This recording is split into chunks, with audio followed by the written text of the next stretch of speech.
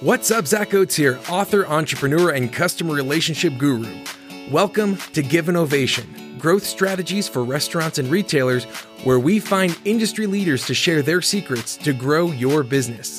This podcast is sponsored by Ovation, the actionable guest feedback tool that works on or off premise and is easy, real-time, and actually drives revenue. Learn more at ovationup.com. Welcome to another edition of Give an Ovation. I am joined today by Bassem Nowahead. Now, this guy grew up in family-operated convenience stores, and from there, he's gone on to become a multi-franchise owner of AM/PM stores. And now, through his company Invig Consulting, he's reimagining the way that brands and convenience stores and restaurants all connect to do business. Today, we're going to take a little bit of a different spin and go one click away from restaurants to something that I think is going to provide a lot of insight. And Bassem, so grateful that you're with us on Give an Ovation, my man. Appreciate you, man. I definitely appreciate the opportunity. We're having a fun conversation. And yeah, let's just kind of explore this beautiful industry of food and beverage and how it lands into the hands of consumers. Yeah.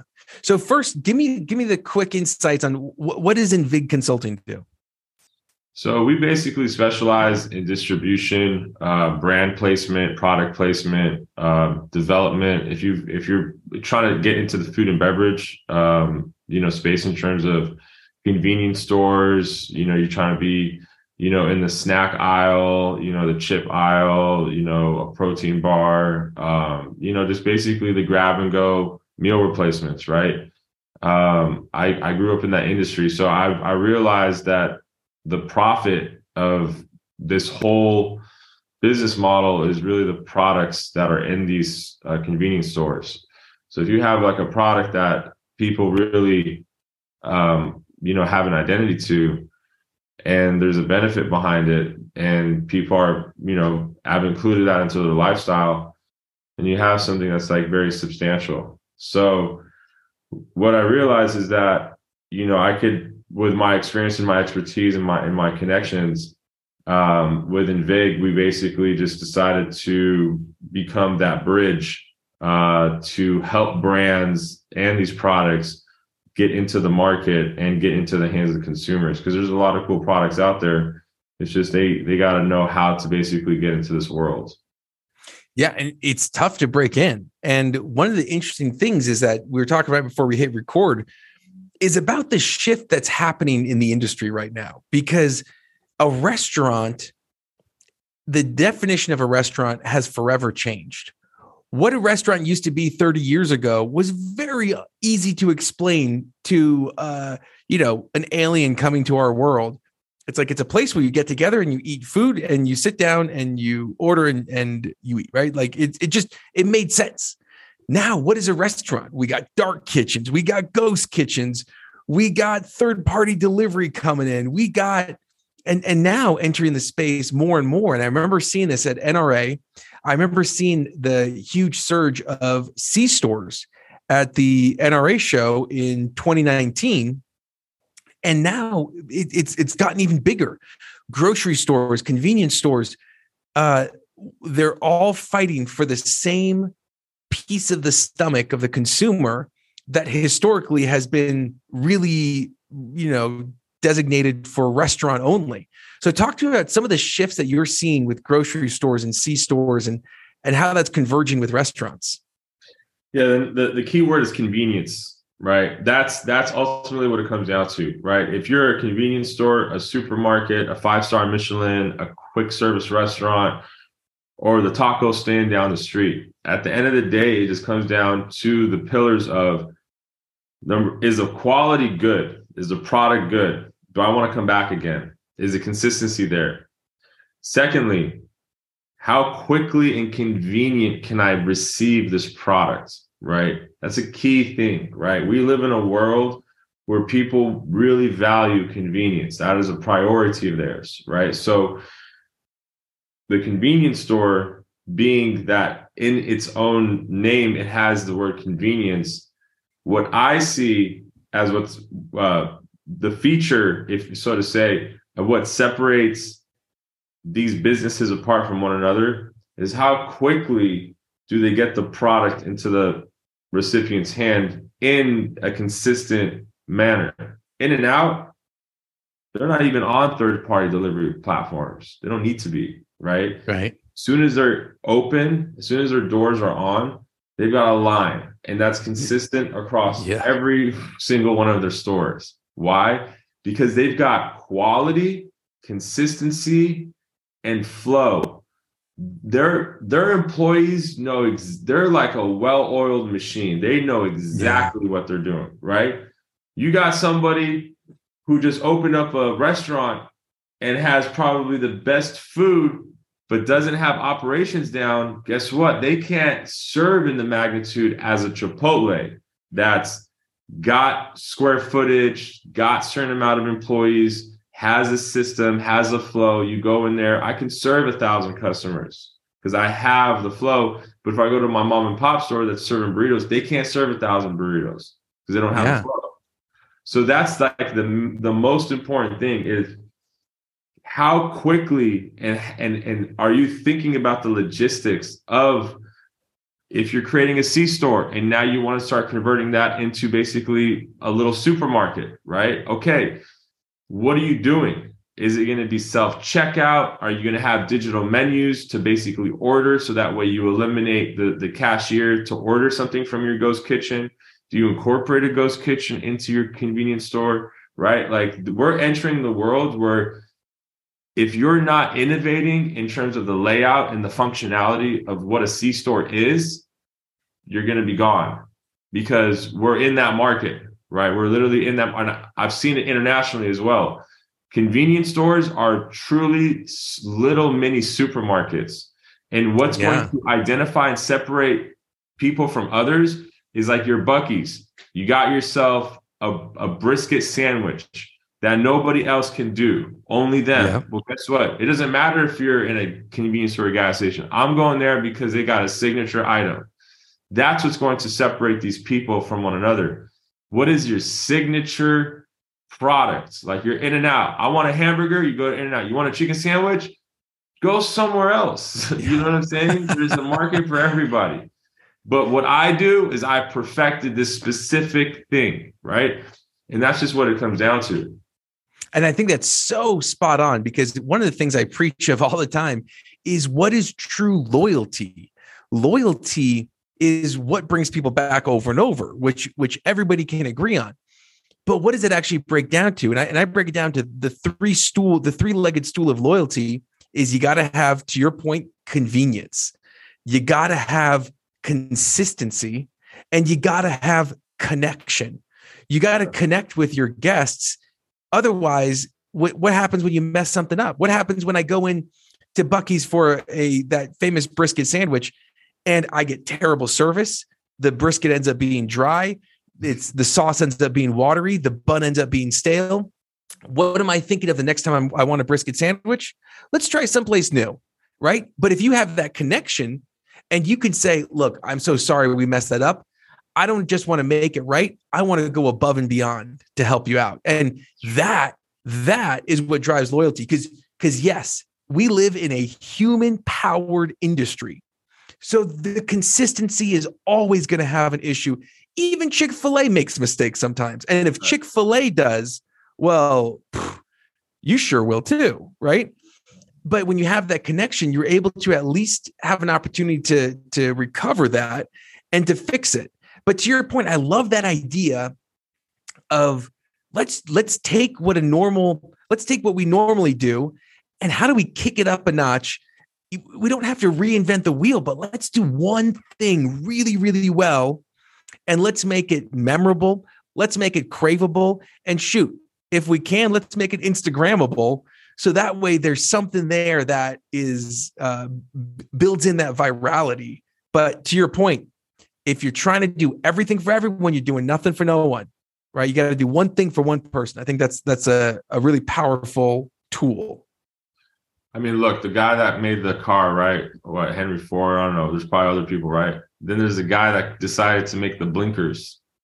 Yeah. Dude, the guy that made the blinkers probably made more money than the guy that made the whole car, right? But that's what I'm saying. You just find one thing And that's just how simple, like that's honestly in life in general, we get on our own way because we complicate things. When in reality, it's so simple. It's just like, if you realize how like the simplicity of it, my goodness, you can maximize in a lot of ways, but you just have to just do it, right? And that's just what I realized in this industry is there's a lot of things you can do, right? In a convenience store world, you can be an owner, operator, you could be a franchisee, you can even go start your own franchise, right? You could do distribution, you could own a product, right? There's a lot of different ways that you can go about it. But in reality, what you're really looking for in this type of industry is that how exponential can you grow into something, right? Mm-hmm. How quickly can you go into something without so much overhead, right? Without so much like that you have to endure. And that's why, if you ask me, where's the shift? Man, I've been visiting, I guess like little warehouses in industrial areas, but not really industrial areas. Like there's one right here in North Hollywood, which was, it's like around restaurants, it's probably about like 15,000 square feet.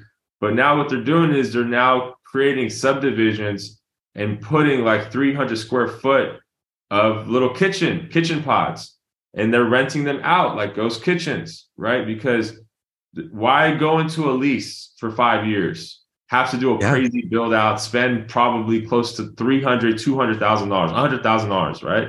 As opposed to, I just go to a ghost kitchen, pay whatever it is that they're renting it out per month, and now I can be a virtual brand on a platform, and here we go.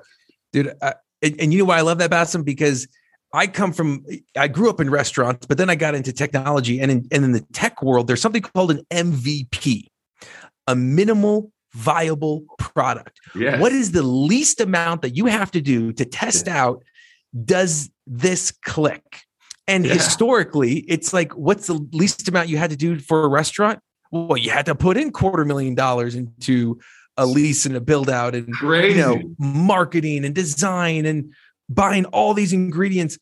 But like, to your point, if you do, like, I do a killer smash burger, one of the top 5 burgers I've ever had in my life are made by these two very hands, right? If I were to open a restaurant, I'd start off by just doing these little smash burgers and like, let's try the smash burger, right? Let's see how that clicks. And if that doesn't work, then I doubt that the rest of the stuff that's like not as good is going to work, right?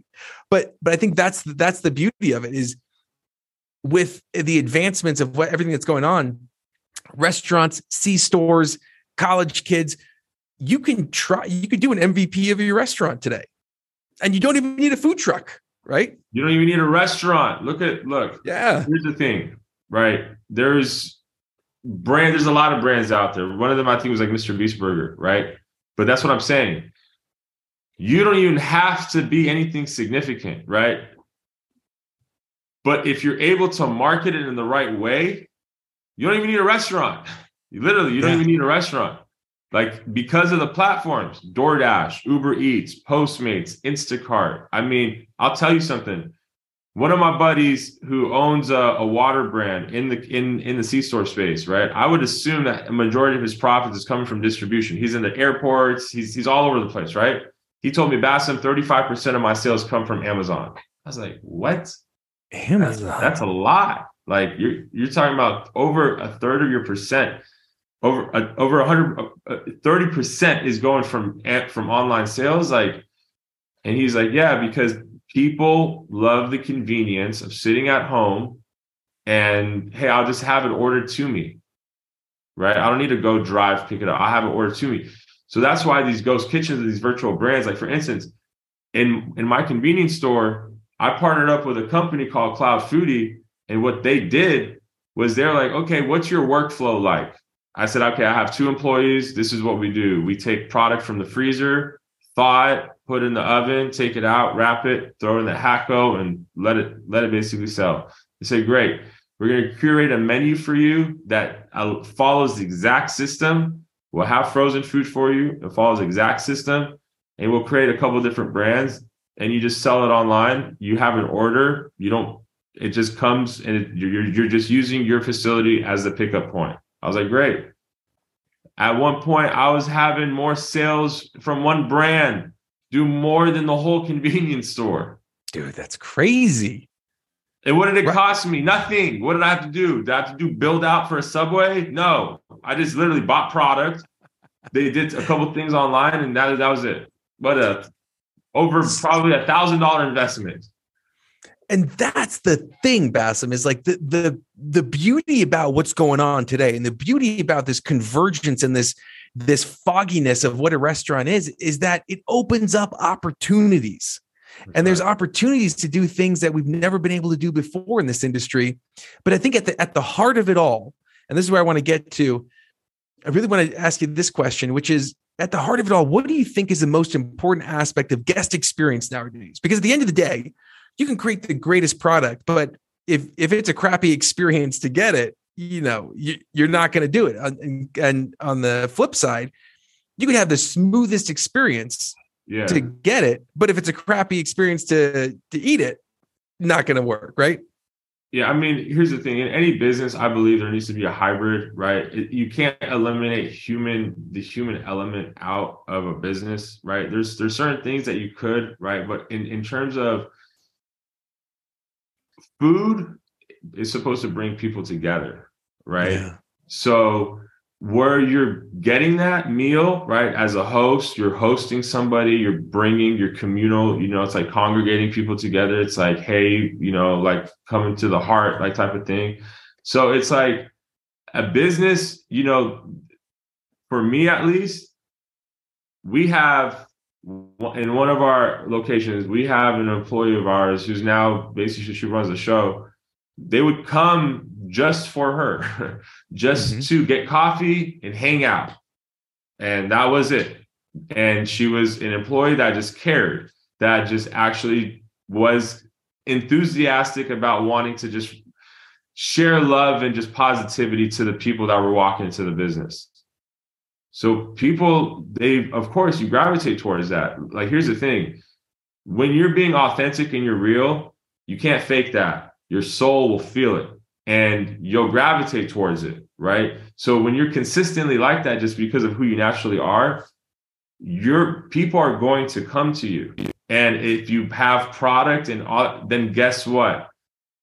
The more the merrier. So for me, it's always about your biggest asset is your human resources, which are your people. If you don't have the people around you with the same motive and the same value and the same just passion of just wanting to just do what they're doing, not just for the job, but to bring people in just a lovely manner, that's how you win and that's how you flourish. It's your people. That's like numero uno. Amen. And that is such a big part of what I was talking about with connection, right? It's yes, it's convenient. Yes, it's consistent. But what makes me think about it often, it's the connection. And I think that, to your point, I'm not feeling connected to a burger. I feel connected to the person giving me that burger.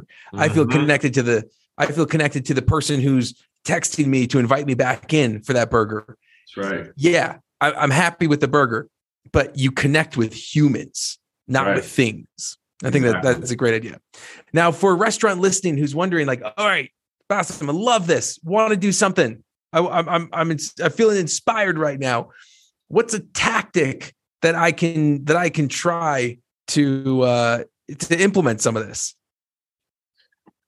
If you have a restaurant, if you have your own business, right? I would say the first thing is take care of the people that are already coming to you, right? I believe in some sort of use the technology that's around you, right? We live nowadays in a generation where you have resources around you where you don't have to go recreate the wheel. The wheel has been created, it's been enhanced, it's been exponentially enhanced. So you have the means and the necessities to do without having to go extravagantly over your head. Like, you go on Instagram, you can start selling things straight out of Instagram. You don't even need to build a website. Like, look how convenient. Yeah.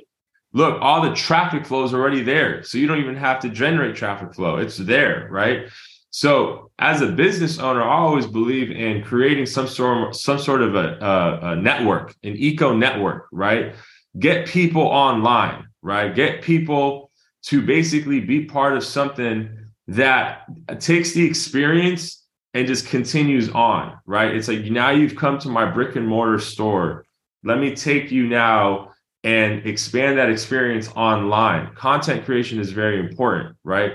So hiring somebody, right? Having the right team in place that understands how to create content. What's your to identify who your market is. What kind of a restaurant are you? Where are you located? Where are these what are these people into, right? Like understanding what type of clientele you're bringing in, but then also how do you expand on that? Because a true omni-channel, which a lot of businesses are trying to get into, is understanding how do you continue that conversation offline. And to me, that's like the biggest thing that I work on. I 100% agree. I think that is so critical to remember. And that especially the fact that your guest, your customer, whether or not they come in, whether or not they do drive-through, whether or not they order through a third party, it's like they're still your guest. You still got to care about them. And Exactly. but yeah, care. And I think that's a great piece of advice, Bassem. Love that. Now, who deserves an ovation? Who's someone that we should be following to get good tips and tricks from, good ideas, or people just doing something cool in the industry? For me, honestly, I follow, I kind of follow the people in the trenches, to be honest with you. And It's just looking at my community, right? I look at my competitors, which I really don't even call competitors. It's more of collaboration, because it's like, what are you doing over there? Oh, that's actually cool. Like, great idea. Then you Frankenstein it. Then you're like, okay, let me kind of build this on my own flavor and, let me put my own little twists and turns.